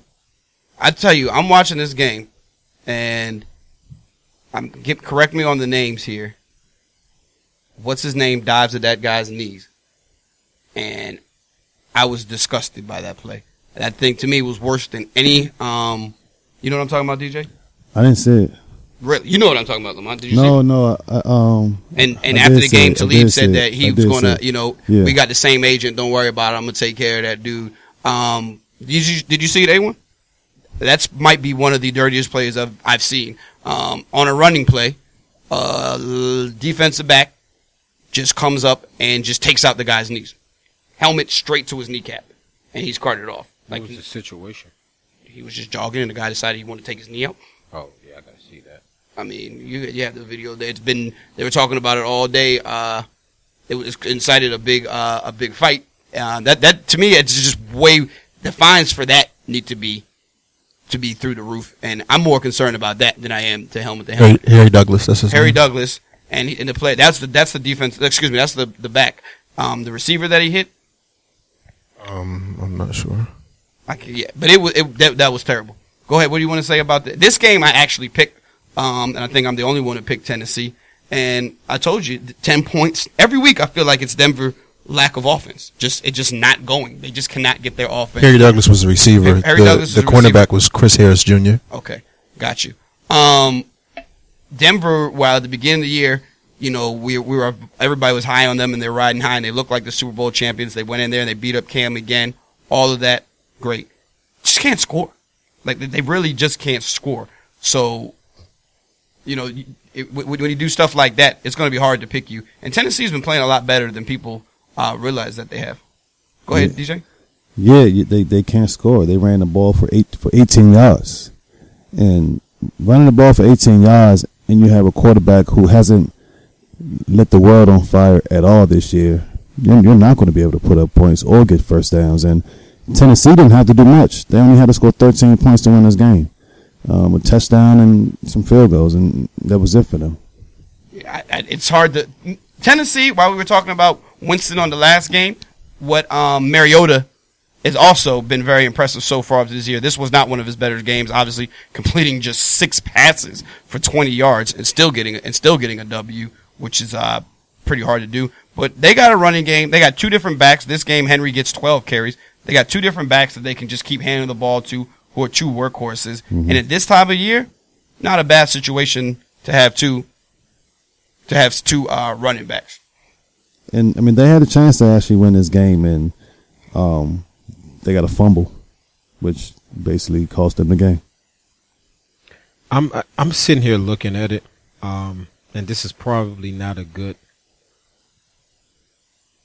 See, they keep skipping. Like, it's probably something dealing with. I was looking at it over here too. This by second look, it don't look as bad. I mean, because he's standing right enough. He can see the guy, so just like he did, he just kind of jumped over him. He could have avoided it. Look, I know it wasn't depends blindside. on. First of all, that wasn't blindside. Clearly, the man was in front of him. Yeah. And this is where things in football have gotten soft. If it's one thing I appreciate, and having rushing records up at the University of Maryland, a lot of my yards came from my wide receivers doing exactly what he did. Mm-hmm. It's legal to cut a defensive back. All right, and that's why I say the film was kind of bad because I couldn't see what was going on as the play was taking place. But as far as I know, I mean, unless there's a rules change to it, that's a legal play. The ball is live. You're a wide receiver. You can go and chop a guy. That's legal. It's just I couldn't see the whole play call and what was and how everything took place and where the ball was at the time that it took place. But DBs are going to cry about that. DBs are definitely going to cry about that. But that's, as far as I know, that's a legal play. Well, Herm, who's old school as they come, and an NFL defensive back, if I'm not mistaken, and Dungy, both said there's no place in the game for that and called the play dirty. Well, I have to see who's also known as one of the dirtiest players, who's the NBC Tonight guy, Rodney Harrison. Yeah. So my point is whether it's legal. The intention, you know what you're doing when you put a helmet to somebody's knee, they're leaving on the cart. Them all defensive backs, and they're going to defend that. Well, Talib is, and he's not defending it at all. Yeah, Talib's a defensive back. Right. No, and that's why I said he's not defending it. No, they're going to defend like that being a dirty play. I mean, they're going to call it a dirty play. Right. It's going against one of their guys. Yeah. It don't look as bad as you thought, but when your man gets hurt because somebody went at his legs, yeah, you're going to be mad. He's one of the best players on your team, and he's going to possibly coach you guys a Super Bowl. Yeah, but he's standing right in front of him. That's what I'm saying. He can see that guy. You see it coming. This is what I mean, and I can't really say whether or not it was a legal hit or not, or if it was dirty, because all of the replays that I'm looking at, it's not showing me what's taking place while this cut is taking place. Right. Like, if the ball is being ran, that's illegal. He's in front of the man. Based on the rules, as far as I know him from cutting, he's on the opposite side of the field of the run. Well, okay, that's what I'm saying. I can't see everything else that's going on. Now, if this is taking place clearly on the other side of the field, you don't want that, but it's legal. Yeah, it's not a matter of whether that's fine. It's things illegal, and there's things that are just unnecessary. I'm gonna tell you like this: as a running back, that when I'm wrapped up high, and guys come and dive at running backs' knees, are you going to make a rule for that? Because there's nothing as a running back that we can do. And I'm sure people are going to say, oh, well, that's the life of a running back. But that's the life of a football player between them lines. When that ball is snapped, everybody is live. So I don't care how far away this is. if you're lollygagging and I get a chance, listen, I got cheap shot about Willie McGinnis, and it was clearly the ball was clear on the other side of the field. Understand why he did it. I didn't like it, but I can't complain about it because it's football. If he didn't get hurt, it would be nothing to it. In our game, Jason Witten was running, and one of our defensive backs ran full speed at this dude's legs. I'm like, man, that had to hurt, and he didn't get hurt, so there was no talk about it. I mean, I just can't, like I said, I can't see where the ball was, but I mean, the way I know the game of football, you just gotta keep your head on the swivel, dude. Yeah. And if you see a man diving at your legs, why are you sticking your hands out up high? Go ahead. You got anything else you want to say about this game, Lamont? No. I mean, Tennessee. I mean, you've been saying it. You've been talking about Tennessee, and it's going to be interesting down the stretch to see what happens in that division. But Broncos defense is what it is. But if they don't have offense, then the Broncos they're going to be irrelevant. Yeah. All right, go ahead. Washington at Philly. Philly was in control this entire game, and then just let it go. You know, they had a nice little, what was it, 13-0, I think it was, lead at one point in time. Mm-hmm. No, it was not. It was like 13-7. Okay, go ahead. And they were in control of the game and lost at the end. The Redskins should win this game. You know, these are two teams going in the opposite direction. One is essentially, for all intents and purposes, rebuilding, and one has a team that is considered a contender right now. Deshaun Jackson stepped up and made another big play. That dude, he's been very quiet this year, but it was good. He always seems to come back and bring his best out for Philly, though. That's for sure. He has no problem reminding them that he, was let go or traded for, or what was released, whatever the case may be, shipped out of town. Kirk Cousins, costly interception, but he was able to come back from it. I'd call it a average game. He had good moments, good plays, but, costly, pick six and turnovers. Other than that, I don't have anything else to say. The Redskins is just a better team. I mean, Philly put up a fight for a minute. It looked like they was going to, help, knock Redskins out of the playoff spot. But, Redskins a better team. Robert Kelly made a great run. Deshaun Jackson, got behind the defense. Kurt made a hell of a throw. It's a game that Washington should win. I think the Redskins made things hard on themselves. For me, Kirk Cousins' interception, yeah, he has a part in it. I think it was a terrible route by Deshaun. When you're running an out route, you have to threaten a man deep. He never made that man feel threatened deep. That's why he was able to break on the ball and get that pick six. Kurt also kind of threw the ball behind him. But at the end of the day, you just scored a touchdown in the previous drive. You got control of the game by running the ball. That play that he threw the pick six on, they came out in shotgun for 2 plays in a row. Why are you doing that? You're shooting yourself in the foot. The Redskins. Yeah, the Redskins. You're Redskins shooting yourself in the foot. And Breland, he needs to be off the field. He should be inactive. I like Breland. Breland sucks. Okay, and I'm saying it strong. He sucks. I was a Breland fan when he first came into the NFL because I thought I saw a tremendous upside. Yeah. But he's too cool. You Yeah, can't it's be been a rough cool. year You for can't him. be cool out there on that football field. Why is he always around a man that's wide open catching the ball? Why? Yeah. Why is it that everything that takes place that's bad for the Washington Redskins, he's around it? He's too cool. And this is the same guy that had a problem with Josh, if I'm not mistaken, had a problem with Josh Norman coming in. When they first signed Right, Norman, he 'cause wasn't happy about that. Because he wants to be the number one corner. I mean, right now, he's a bona fide special teams player at best. This is what I see from Breland. The dude sucks. His man is always open. Everything is happening in front of him. He hasn't recovered from that Pittsburgh game. He hasn't recovered from the Pittsburgh game. But how about you? From my understanding, he's fighting Twitter wars and all of that. Won't you watch some film? Won't you man up? How about that? He got caught in Because the backfield Washington when that Redskins scrolls. defense cannot win as long as he's out there on the field. If I'm an offensive coordinator, I know I'm going to throw it to his side because whoever he's around is going to be open. And if they catch the ball and he's around, 9 times out of 10, he's not going to bring him down. Nobody cares about how fast you are. Nobody cares about plays that you made your rookie season. You made plays for a team that for years was pretty much irrelevant outside of the fact that you were playing against America's team, the Dallas Cowboys. Outside of that, the Redskins have been irrelevant. He made plays for a team that's thirsty, for a fan base that's thirsty to have a winner on a team. They cannot win with a player out there that has no sense of urgency. And I think that's the biggest problem that I have with Breland, is that he has no sense of urgency. And as long as he is on the field and he's playing that way, the Redskins are just, they're pretenders. Well, playing cornerback is really hard, and the alternative is to throw to Josh Norman. So quarterbacks aren't going to be really quick to do that. So what they'll do is throw to the other side, and whoever's on the other side is going to get more targets, and they're going to have to step up. That's just a hard position to play. Coming into this season, if there's one strength that everybody, I know for myself, I felt was a strength of the Redskins, is their secondary. Yeah. Most Redskins fans, I think, coming into the season, okay, hey, if you want to throw the Breland side, all right. Breland can catch. Let's make no mistake about it. At one point, I think he was a kick returner. So the man has some abilities now. But you have an ability and you're not showing it on Sunday. I mean, he got twerked on in week 1. Yeah. All right. Dallas torched him. He's been getting torched the entire season. Why are you playing so far back off of the man?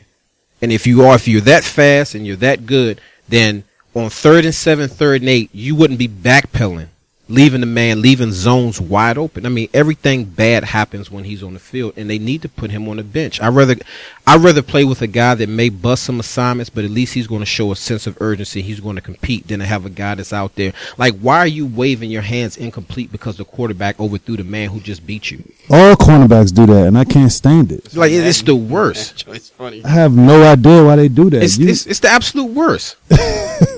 They act like, now if you break up a play, do it every time. Do something. Man, overthrown balls, drop passes, and they doing that like they just did something. You got beat. Clearly. The quarterback threw the ball out of bounds. So why are you looking to the fans? I forgot to mention this last week's show. I'm watching the Redskins game, and they're at, I think, like the 2-yard line on a play that they need to win. And they throw a fade route to Deshaun Jackson, which was like the dumbest thing I've ever seen in my entire life. He made 0 attempt to go get it. There was 0 chance that he was going to get it. And, oh, by the way, he was going against Patrick Peterson, arguably the best cornerback in football.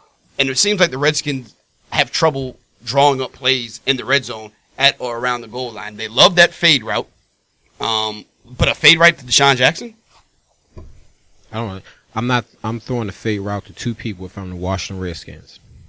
That's Reed and Garcon. I throw Doxson's not there. I throw one of him, but he's Dawson is irrelevant to me. He's a nobody. He can catch fade routes. For what? TCU. That means nothing to Redskins fans. Yeah, what you did in TCU means absolutely nothing. So as far as I'm concerned, Dotson is irrelevant to me. You're not on the field, dude. Yeah. Crowder means something. I would throw a fade route to Crowder before I throw a fade route to Deshaun. But if I'm going to throw a fade route, I'm going to throw a fade route to 2 people, Jordan Reed, and I'm going to throw a fade route to Pierre Garcon. 2 people who have proven and shown you time and time again that when that ball is in the air, they will go up and go after it. All right, go to the next game. Go to the next game. Arizona and Miami. Miami loses Tannehill, and I don't know. I guess that pretty much would put an end to their playoff hopes, unless Matt Moore can come in and do better than Tannehill, which actually wouldn't be that hard to do, I would say. But again, the Cardinals, just when you're getting ready to say, wow, be careful of them and they can make some noise, Carson Palmer goes right back up to his old tricks, two interceptions. He's a turnover machine. That's what he does, and he's had an awful season. David Johnson does what he does. Michael Floyd has a hell of a night. He finds himself without a job on Monday. Yeah, I mean, not only 2 interceptions, 3 fumbles, 1 loss. Yeah, he's a turnover machine. He really is. And I told you, Arizona, like from week 3, I was like, they're not the sum of their parts. They're not making any sense about what they're doing. 5-7. I feel like they're worse than 5-7. The Dolphins, get another home win, but with the loss of Tannehill, I think there goes any hope they had of making the playoffs. They said that it's a sprain, not a tear, so he might not be out for the season. I thought they just said it didn't require surgery since it wasn't that, but still would be out for the season. I mean, the season's only 3 more weeks. So, go ahead, DJ. Yeah, there's too much talent on this team in Arizona. I think Carson Palmer's killing them right now. When he's good, they're good, and he hasn't been good enough this year. So I would think they would want to look somewhere else for a quarterback because they do have talent enough on this team to really make some noise. This kid Nelson, you see that running play he had? Yeah. That boy's fast, and David Johnson, and they have a good defense too. Carson is really just shooting them in the foot right now. Last year they looked like the greatest show on turf all over again. Yeah. They were putting up points at an alarming rate. Yeah. Carson Palmer was sitting out fourth quarters regularly. Yeah. And now he's right back to being that turnover machine that he was. Lamont? Man, I'm sitting here looking at the Dolphins' schedule, and although you lose your quarterback, I think the heartbeat of this Dolphins offense is their run game. Yeah. Their running back, that Ajay? dude, And they didn't even run it well, though. but he is a beast. And if you look at the next two games that the Dolphins play, they go to New York, which I think is a win, regardless of who the quarterback is, and then they go to Buffalo. And if Buffalo get weather conditions like they just had against the Pittsburgh Steelers, now you're looking at having to stop yet another running back who's a downhill guy that's hard to tackle in cold weather and in the snow. So I think the unfortunate thing for the Buffalo Bills is that they played the New England Patriots on the last game of the season, and that could be a deciding game whether or not they get in, or whether or not they get in. But I'm impressed with what the Dolphins were able to do. Coach Adam, he was a wide receivers coach when I was with the Broncos the year that Josh McDaniels was there, and it's just really impressive. I'm happy to see guys who started out kind of low in the ranks get their opportunities to become a head coach, and for him to have this team where he has his team, I think that's very impressive. Next one. San Diego at Carolina. You guys see Cam's outfit this week? That boy's wild, man. Yes, he is. Those memes out there are hilarious, man. They're just hilarious. Cam Newton, 10 for 27. I don't know if he's packed it in, regressed. I think that's last year. We said it again. Everything was clicking for him. Tape is out there, and it looks like they, those defensive coordinators put that tape together and figured out what your weaknesses are. I mean, every week we're saying, bad game. This is a bad game. This what was, what from week to week has turned into as a bad game. This is a bad season. Like, he's having a very bad season. His completion percentage is awful. It's just night and day. What a difference a year makes. Yeah. What a difference a year makes. Phillip Rivers was with another 3 interceptions. I was just looking at that. A lot of quarterbacks really stunk it up this week. Yes, absolutely. There was no shortage of quarterbacks who stunk it up, and both of these went out there and stunk it up. 3 interceptions for Phillip Rivers, which brings his season total to 17. 17 this year with 3 games left. And his interceptions come in bunches. Yeah. When he doesn't just throw one, he'll either throw none or it's going to be 3, at minimum. Again, Carolina, they get a W, but night and day from what they were last year. Go ahead, DJ. Yeah, I mean, I didn't watch this game at all. But Cam, just like you said, Cam is just putting together a really bad year. Yes, he is. And when things don't go well for him, he shows it. And especially coming off the year they had last year, he's the MVP. They lose 1 game, and it's looking like he's about to take this league over. Mm-hmm. And yep, this has been a really bad step. Plenty steps back for him. Definitely plenty steps back. What you got, Boogie? Just unfortunate. I'm a Phillip Rivers fan. It's just kind of unfortunate. And I think that when you have a quarterback rating of 27.7, you have to do something that can get people's attention off of that. Carolina, they got away with, they came out with the victory, but from what I'm seeing, if you can put the game on Cam Newton's shoulders, then you have a chance of beating the Carolina Panthers. Yeah, well, I mean, the whole game is. They're first of all, they've lost several defensive starters. Kuechly thought he was going to be able to play this week. He didn't get out there on the field. I think this is the 4th game in a row that Cam has had under 50% completion percentage, which was some sort of record, a record that you don't want to own. He's at 37% for this game. His QBR is 27. Just a rough patch for him. Yeah. Get into that next game. Cleveland at Oh, and the Chargers lose Melvin Gordon in the first quarter, only getting 3 carries. Originally, it looked like he was going to be done for the year. Now they're trying to say it's not as bad as they thought it was, and he has a chance to play this week, but I'd be surprised. Since he at Cleveland, I'm dying to know what happened between Terrell Pryor and Pac-Man, for Pac-Man to come out after the game and just be talking about him so blatantly and disrespectful with no regards, and even attempting to be respectful about it, just calling that man garbage and pointing to the trash can and looking at him, see if he was in the trash can. The Browns suck. There's nothing new to that. RG3 came out there, tried to get it going. See, they throw a flea flicker from their own end zone in the middle of the snow, and you ask yourself, who designs that? Who designs that? Who says, you know, it'd be a good play right here when we can't afford to use as much as 1 yard, a flea flicker. And then RG3 just throws the ball up pretty much as a Hail Mary and a triple coverage. And the ball died in the air anyway. You know, had nothing left on it by the time he got there.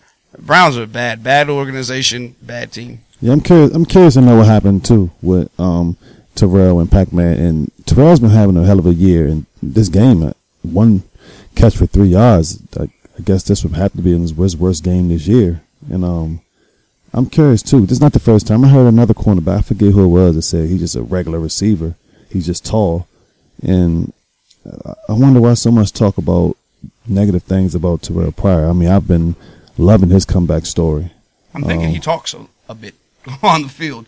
You know, that because when those types of things people say, that's personal, and obviously it's more than what the normal trash talk that goes on, you know, between the field, because he's talking very adamantly about him. Well, talking on the field is talking on the field. Nobody knows but you guys. Now, if he's going on social media and giving interviews saying, well, I'm this and I'm that, and these guys, I haven't heard any of that, though. Right, I haven't heard any of that. Right. So if you're saying something on the field, like you said, that's just between you guys. Obviously, he said something more. Maybe he said something. Something obviously did to Pac-Man. How much could he say with 1 catch for 3 yards? Now, Yeah, if he's out there killing, then you got room to talk trash. But if you're out there and you're not doing anything, you got 3 targets, how much trash can you talk? I don't know. Lamont, do you have anything? 2 teams that are irrelevant. No disagreement from me here. Yeah. The Bengals weren't always irrelevant. Well, Matter of fact, they've been relevant for a while now, and this year they are irrelevant. The question I have is, for the last decade, every year when the Bengals have been 10 wins, 11 wins, 12 wins, like they were asking for Marvin Lewis's job with 12 wins. What's going to happen now when they don't make the playoffs and have 6 wins? Is it not time for Marvin Lewis to go then? I don't know. I mean, I like Marvin personally. Me too. Marvin has caught some bad breaks. Like last year, without your starting quarterback having his best year, going into a playoff game against Pittsburgh, a game you still should have won the game, and he gets a bad break for that. Yeah, I definitely agree with that one. Lamont, what you have? Do you have anything to say about Marvin? No, I mean, it's just the Bengals and the Browns. I mean, I don't really care, to be honest with you. I mean, I care about Marvin Lewis, but it's just one of those things that I'd rather not even talk about whether or not it's going to be, you know, he's going to keep his job or not. I think that's just something we just wait and see that happens at the end of the year. I feel like that's just something that Stephen A's lobbying for, and the more he's been saying it, now other people starting to say it. They've been saying it for a while. He has. I haven't heard a lot of it. Yes, every year when they lose in the playoffs, and everybody says, because I mean, what has it been like? Something ridiculous, like 10 years would they have 1 playoff win? I only think they have 1. Right, okay, they got a He's lot. He's making it like making it. every year, and there's a lot of teams who's not making the playoffs. I agree. Go ahead, next game. Chicago or Detroit? Matthew Stafford gets hurt. Apparently, they said he's going to play the rest of the season with a glove. I think he said he injured his pinky finger. It was on his throwing hand. As Lamont said about the last 2 teams, I don't care. So that's all. Detroit somehow has 9 wins and looks like they're going to be in the playoffs.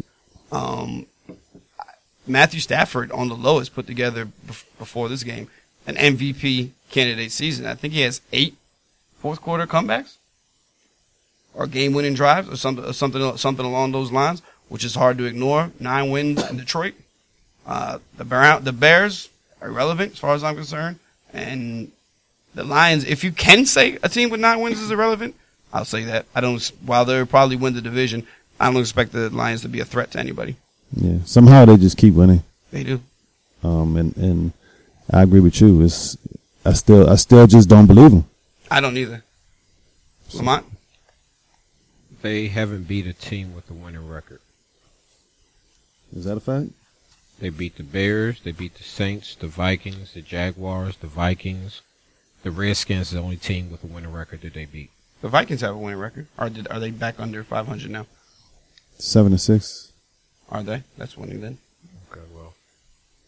No, I get you. They definitely have a lot of W's on. They haven't beat anybody that matters.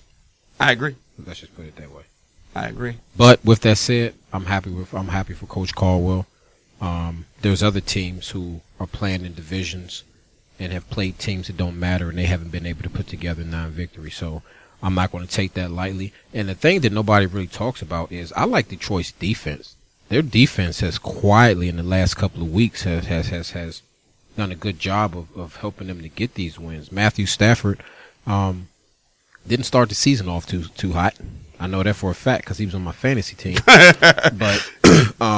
But to see what Detroit is doing and what Coach Caldwell is doing out there in Detroit, I'm really happy for him. And I just hope that Detroit can finish this thing out and win this division. All right, next game. Houston and Indianapolis. 2 teams that one of these teams is going to be in the playoffs. Brock Osweiler up to his old tricks, 147 yards passing, no touchdowns, 1 interception. Another nothing game for DeAndre Hopkins. He goes out there, I think it was like 2 catches, excuse me. I spotted him a catch. 2 catches for 33 yards. Their offense under him is anemic at best. Andrew Luck, more of the same. And the Texas defense is still very good, though, and very productive. Yeah. Texas defense is definitely good. Andrew Luck is responsible for 3 turnovers. It's going to be hard to win games when your quarterback has 2 interceptions and a fumble. The Texans, I think this division is going to come down to the Texans and Titans? Yeah. Yeah, right now they're tied. They have the same record, and they play each other in the last game of the season. So Tennessee's the better team. I think Tennessee to me is the overall. I think Tennessee has they have the better quarterback. I think the Texans have the better defense. That they do. But Tennessee has the better running game. They had the better quarterback, and I think they have just a better all-around better team. Yeah, after what happened last year with Houston, I actually hope that, and I know Billy O, I actually hope Tennessee gets in. Because that's just been 2 terrible quarterback decisions down there in Houston for the last 2 years. First, you keep Hoyer in the game where clearly he was shell-shocked last year in that playoff game. And now you pay Osweiler all this money, and he pretty much comes in and does absolutely nothing. So that last game of the season for these 2 teams is going to be critical. Brock Osweiler on the season, 14 touchdowns, 14 interceptions, and a QBR of 57. The Texans need Tennessee to lose to the Chiefs this week because I don't think Houston is going to beat Tennessee on the last game of the season. I don't think so either. Next game? Minnesota at Jacksonville. 2 teams I'm not really overly concerned with either. 2 teams that Adrian Peterson is talking about coming back to practice tomorrow, which is just amazing. That dude's body heals just like he's not human, really, man. If he's going to play, I'd love to see them get into the playoffs. Yeah. I hear you. Because their running game since he's left has been awful. Yeah. It's been like really, really, really bad. Jacksonville, speaking of really, really bad, Blake Bortles not even able to get garbage time this game. He didn't get his chance to get his garbage time sets. I don't think there's anything to say. Anybody have anything to say? Breeze past this one. Okay. The Jets at San Francisco. You know what's funny is I'm sitting here. I don't know if you were here when Los said that. They were up, literally. Los is a Niners fan. He watches all their games. They were up 14-3. 17-3, I believe. 17-3. And Los says, Los says, we're about to lose. I said, what are you talking about, man? You guys are up 17-3. He said, trust me, I watch every game. we're about to lose. We haven't scored since the first quarter. We're going to lose this game. And I'll be damned if they didn't just go out there and lose. They didn't score another point after, just like he said. The Jets just go up and down the field. And, with a guy named Bryce Petty, his first start, I believe. If not his first, no, you said it wasn't his first start, right, DJ? No. Whatever this case may be. I think it's the second. A second start. And they go out to San Francisco and beat the 49ers, who are a god-awful team. I don't know what else there is to say about either one of these teams, other than, I guess, Bortles is just, he's just a dead man walking, I'm assuming. The coach, sorry, not Bortles. What's the coach's name? Oh, you talking about the Jets coach? Todd Bowles? Bowles, Todd yeah. Bowles? No, I don't think so. You don't think he's fired at the end of the I year? don't think so. I think last week's game. He don't have much. Yeah, I don't think Coach. I don't think Woody's going to get rid of him yet.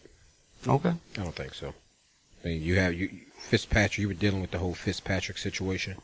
No, I don't think he's going to get rid of him. The week before, that with everybody quitting on the team, I know that didn't. I mean, when people start quitting on teams, that's when coaches start getting fired. I understand that, but I think that you will see more changes coming from players being moved opposed to the coach being moved. Yeah. Go to the next one. Atlanta at the Rams. There's a coach who got fired right after getting an extension. Huh? I said there's a coach who got fired right after getting an extension. They fired him? Jeff Fisher? Yeah. He got fired. I didn't see that, really. Yeah, he got fired. This happened yesterday? Mm-hmm.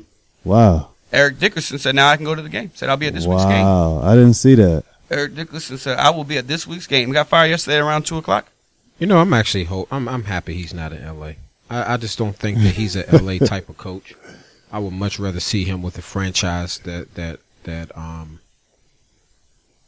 I think that he can actually have some success with. I mean, you're talking about a Rams team that they just moved to L.A. You draft a quarterback that's just pretty much sucks. You're rebuilding. I mean, he'll be better off just. But then what credit do you take for drafting the quarterback? I know he had some say in that. I'm sure he had some type of say in it, but at the end of the day, I just never felt like this when they moved to L.A. I just never saw it working out with the Rams and Coach Fisher once he went to L.A. it was just a bad feeling for me. So Eric Dickerson pulled it off. Those Rams are a bad product. When they saw that the stands were, I don't even know if they were at 50% capacity. Yeah. In L.A. You can't do that. And Jared Goff, I don't know. I feel like if you knew this was going to come to this conclusion, and again, we can only have to believe that he must have just looked awful. I mean, but what do you expect? In practice? They haven't. This team just getting there. And it's L.A. I mean, you're not going to get fans coming to no games in L.A. Yeah. I mean, if they're good. I mean, even if they're good, I mean, I've watched games where the Lakers were playing, and the Lakers were good, and the stands you still see a bunch of open seats. I haven't seen a lot of, but I know they don't cheer. They're not excited fans. Like you're not going to get. I mean, you may get players who want to be around stars and who like the NFL life and this, that, and the third. But football is totally different now than it was the last time LA had a football team. You don't have those type of guys on this team. You don't have a Jackie Slater on your team. You don't have an Eric Dickerson on your team. And you don't have any of those guys on that team. So until you actually get those type of players in there, then the Rams are just going to be irrelevant. Because I fully expect San Francisco to get something turned around. If they get rid of Chip Kelly, I think in a year or two, whoever takes over that job is going to do okay. Seattle is who they are. Mm-hmm. And I'm still not counting out the Arizona Cardinals for a team come next year that I expect to make some noise. So, I mean, the Rams are just irrelevant. The Falcons are just the Falcons. They put up 42 points. And that's what you're supposed to do against a struggling Rams team. You see Todd Gurley's comments after the game? No. Said we're running a middle school offense, and players are just going out there going through the motions. Oh, yeah, that ain't help. That ain't help coach at all. He said we're running a middle school offense, and he said players are just going out there going through the motions. Reporter said, do you think that's what people are doing? He said, I know that's what people are doing. Sounds like he said I want to play. Let's win. Might have. Well, the star player and the star player currently and the franchise star player together, that's not a good. And then you throw in, like I said, going at 40 or 50% attendance rate. Yeah, you're gonna lose your job, dude. And like you say about the attendance rate, I just feel like in LA there's a bunch of Raiders and Niners fans, so they're not gonna fill that stadium unless they get really good. And had the nerve to ask taxpayers to pay for a stadium. Just be out of your mind. Stan Kroenke, that's my guy. Go ahead. What we got next one? Seattle at Green Bay. Man, another guy, Pro Bowl, All Pro, whatever you want to call him, Russell Wilson, one is as good as anybody in the business. Goes out there, 5 interceptions. Now, a lot of them. He might feel like 5 all last year. Yeah, Like, yeah, literally. I literally think he had 5, Right. if no more than 8. But it might have been 5 all last year. A couple of them were just bad breaks. A couple of them receivers I felt like weren't doing him any favors. When you watch these games, a lot of these times, like this one right here, Des Bryant, that they just showed, a lot of these times these receivers aren't doing the quarterbacks any favors. Mm-hmm. And, the receiver slips, then the quarterback's right there, jumps the route. The receiver's not fighting for the ball.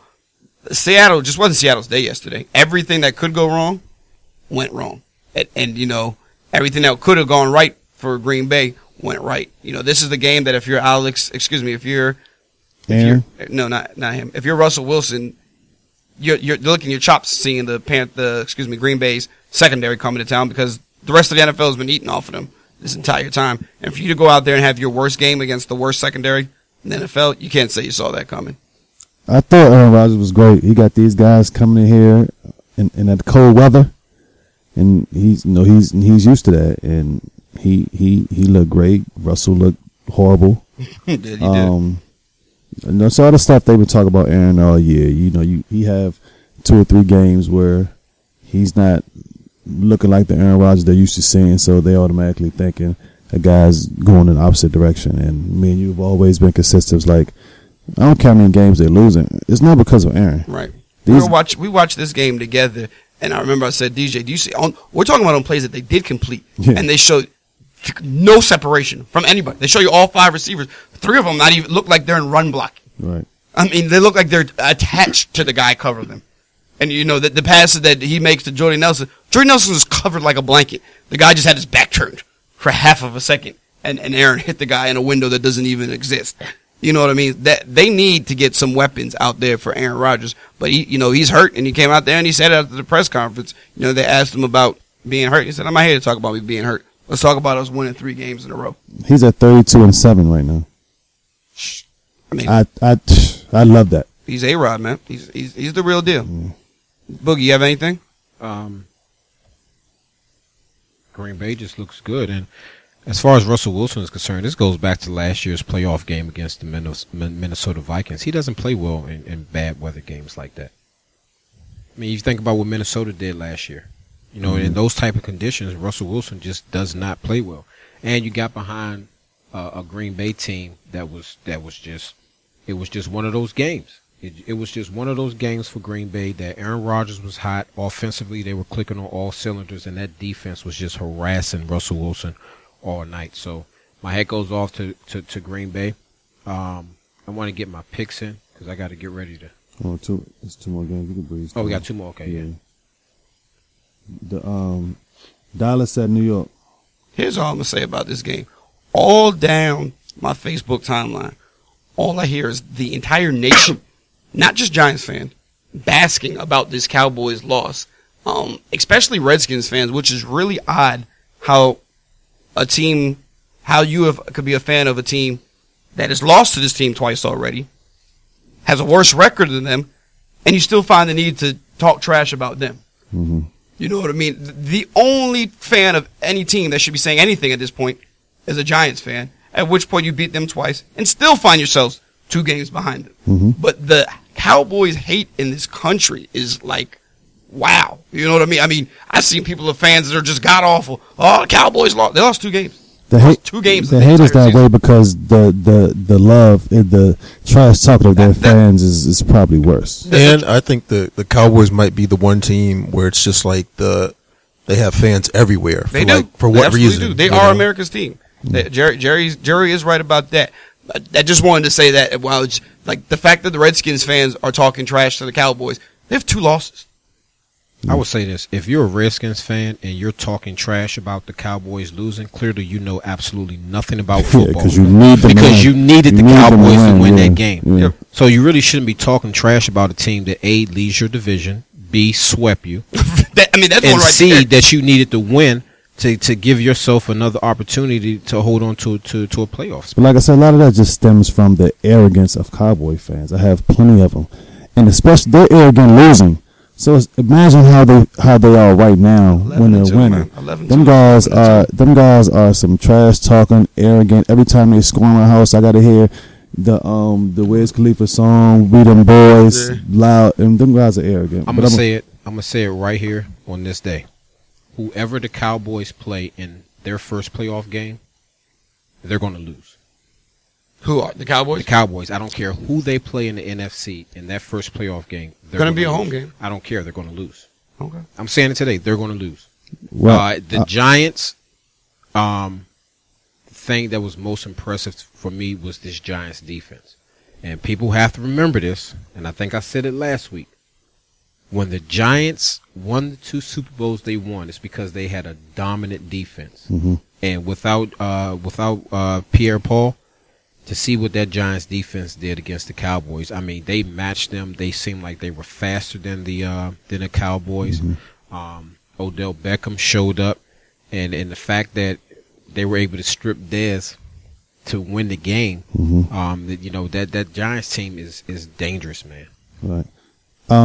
I thought our defense was great. The rookie came in for the Pierre Paul injury really hurt me, and the rookie that came in for him played his butt off. I love our cornerbacks, Cromartie, Eli Apple, and we paid Janoris Jenkins money well spent. He's been balling. I'm hating our left tackle Flowers. Him and Eli together pisses me off. And if it wasn't for our defense, man, our record would be the opposite of what it is right now. I got you. Go ahead. Baltimore and New England. It looked like early it was going to be no contest. And the looks on the Ravens' faces looked like he kind of was like, wow, we're better than this. And a team, New England, is not known for mental mistakes. Just all of a sudden just falls apart, like on back-to-back special teams plays. You know, you say, you don't normally see those things. Now, I'm wondering if those guys are even still on the team. Because, that's not what you do over there. I mean, a punt, was it a punt or a kickoff hitting your foot? It was a punt, hit your foot. Stuff like that just doesn't happen in New England. And for it to happen, my guess is those guys will be looking for a job soon. Ravens came out, they fought, and they tried. Just, ran into a better team. Yeah, that's all it is. It's hard to go up there and win. I thought Ravens would be one of the teams that can do it. They couldn't move the ball at all, running the ball. Brady was amazing. That's about it. 406 yards and hits Chris Hogan down the field. I mean, how is it that Chris Hogan is your deep threat? You can play receiver for the Patriots if you just knew what to do. Yeah, I got you. Go ahead, Lamont. Just typical Patriots, man. Baltimore always plays New England tough. They do. They always play New England They tough. do. So this was really no surprise to me. I'm happy to see New England get that win without having Gronk on the field. And I think that the thing that if you're in the AFC, the Patriots won this game making those types of mistakes. It's not often you see the Patriots have a game like that 2 times in a season where they make mistakes like that. Typically what they've done is whether they win or lose, when they make mistakes like that, they seem to come back even better, and then they build on that foundation there. I tell you what, I really think that Pittsburgh, I think for any team in the AFC to really have a shot, Pittsburgh is going to have to win this division. I really think that Pittsburgh is I say Pittsburgh and Kansas City, but I think Pittsburgh is the team that can really knock the Patriots off, because you have to be able to score with the Patriots. Mm-hmm. You have to be able to score. You have to be able to get something out of your special teams, which with Antonio Brown back there returning punts, that's a weapon in itself. As far as the Baltimore Ravens are concerned, I just think that the Ravens they're the Ravens. They're a team that's fighting for a playoff spot. They're not the Ravens that everybody's used to, but they're just a good, solid football team. That's what it comes down to. They are a good, solid football team that the Ravens always have a shot. No matter who they're playing, the Ravens have a shot because the defense is the number one defense in football right now, and on any given day, Flacco can decide who he wants to be. So they're always going to have a shot. But I tell you one thing, in baseball, you have the definition of a closer. They come in and put the game away. New England has maybe the best closer in football in LeGarrette Blount. You give him the lead and you need to run out that clock, just turn around and you hand LeGarrette Blount the ball 3 times in a row, and he's going to get you 4 yards, each one of them, and keep it moving. Last night, a guy meets him in the hole, a linebacker squares up, runs him right over, and proceeds for another 2 yards to pick up you look up and you say, 4 yards to carry. That's what he needs. That's, at the end of the game, you hand him the ball 3 times, and you're 12 yards down the field. Hand it to him again, and you're another 12 yards down the field. And game's over. For some reason, I feel like Peyton Manning is secretly working out and waiting for the playoffs to start so he can join the Denver Broncos. Because they can't feel like going in there with Simeon's gonna, because their defense is too good. They got weapons, and they could potentially win the Super Bowl, but they need better quarterback play. I agree. Go ahead. Let's get into the picks. Boogie, what you got? Yeah, give me. You ready, everyone? Give me Seattle, Miami, Green Bay, Houston, Buffalo, Baltimore, Kansas City, Detroit, Minnesota, Pittsburgh, Arizona, Atlanta, Patriots, Raiders. Give me Redskins over Carolina. I really don't want this, but give me Dallas over Tampa. I'll do Dallas over Tampa. All right, fellas. You don't want that. What you mean you don't want that? Only reason why I'm picking Dallas over Tampa is because I want Tampa to lose, but I really think that Tampa is going to win this game. So I'm just going to go with Dallas. Yeah. Because Redskins need Tampa to lose. They need Tampa to lose the game. Yeah. Redskins, if they get out on Carolina early, then they'll beat them. If Carolina gets out on them early, Redskins aren't going to recover from that. But I think the Redskins will win this game. All right, fellas. Lamont will catch up to you next week, buddy. Go ahead, DJ. LA, Seattle. Seattle for me, LA for Mark. I'm gonna try to answer for me.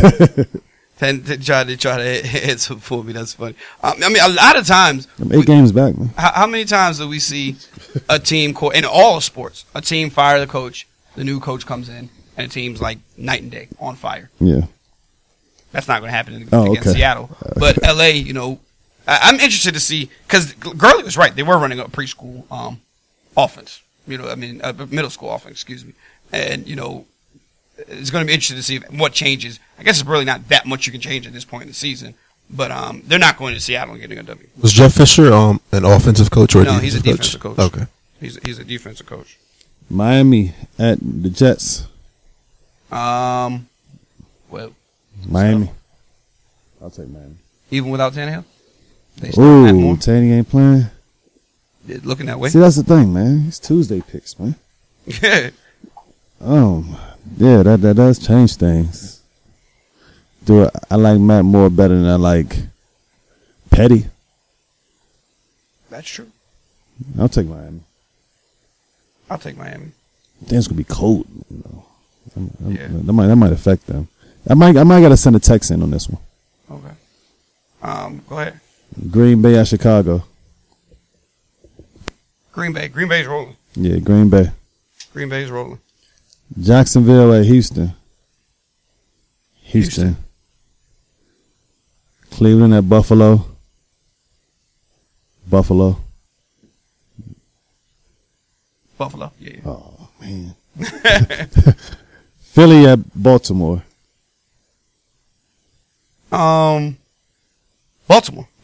Baltimore. Tennessee at Kansas City. Kansas City. Detroit at the Giants. Yeah, it's a good game. Who's that? Detroit at the Giants. The Colts at Minnesota. At Minnesota. And if Adrian Peterson plays, give me Minnesota. Is he supposed to play? I heard he said he was practicing this week. and couldn't play as early as this week. Yeah, I might send a text in on that. I'm gonna go. I'll still say Minnesota. I'll go to Minnesota right now. Yeah. Pittsburgh at Cincinnati. Pittsburgh. New Orleans at Arizona. Ooh. Yeah. Never know with these two right now. Battle right? some picks right there, boy. I mean, I feel like Drew Brees gonna shake back, but Yeah. I don't know if Carson will. Yeah. Give me. Well, they're in Arizona. Give me Arizona. I'll just take New Orleans just to try to get a game up. Or game back. Or a game back, right. San Fran at Atlanta. Atlanta. New England at Denver. New England. Denver. You still getting up with Simmons? Yeah, I just want to pick against New England. There That's how you get games back, right? you go. That's definitely how you get games back. Picking against 2 with 11. That's 11-2. Yes, that is definitely how you would end up games back. I mean, I just don't know historically how many has New England been going into Denver winning games. That Denver defense can play. Trevor Simmons not gonna cut it, buddy. Oakland at San Diego. Oakland. And Carolina at Washington. Give me Carolina, man. Washington. Really? Yeah. Give me Carolina. Give me Carolina, yeah. There go my New England game back right there. Last time, I mean, obviously it was a completely different team. Carolina beat the brakes off of the Redskins last year. That was when Yeah, it was a different team. You're absolutely right. Anything? Oh yeah, I keep forgetting it was in the front. Dallas. Oh yeah, Dallas and Tampa. Yeah, Dallas. I'm gonna get up to the Washington game. Redskins gonna win. I'll still stay with Dallas. I'll still stay with Dallas. He ain't got no faith in this team that won 7 games straight. Yeah, I'd still go with Dallas. Do you think we see Tony Romo this year? If Tampa Bay win, yeah, if Tampa Bay wins. Bay win, it's cool. But would it be like halftime or would it be like? Nah, it'll be after the game. It'll be after the game. It depends on if he go out there and throw like 3 interceptions in the first half. He's almost playing second half. That's not gonna happen. Dak's not gonna do that. Dak's not gonna do that. But I'm just saying, if that happens. All right. Anything else you want to say before we get out of here? Nah, I'm good. A1. All right, thanks again for everybody for tuning in this week. Appreciate it. If you didn't get a chance to catch the whole show, make sure you catch it on either the Google app, Google Play, iTunes, or the TuneIn app. You can watch the whole video at myself on Players Voice Facebook page or on DeMar Johnson's Facebook page. Again, thank you for everybody for tuning in, and we will see you guys all next week.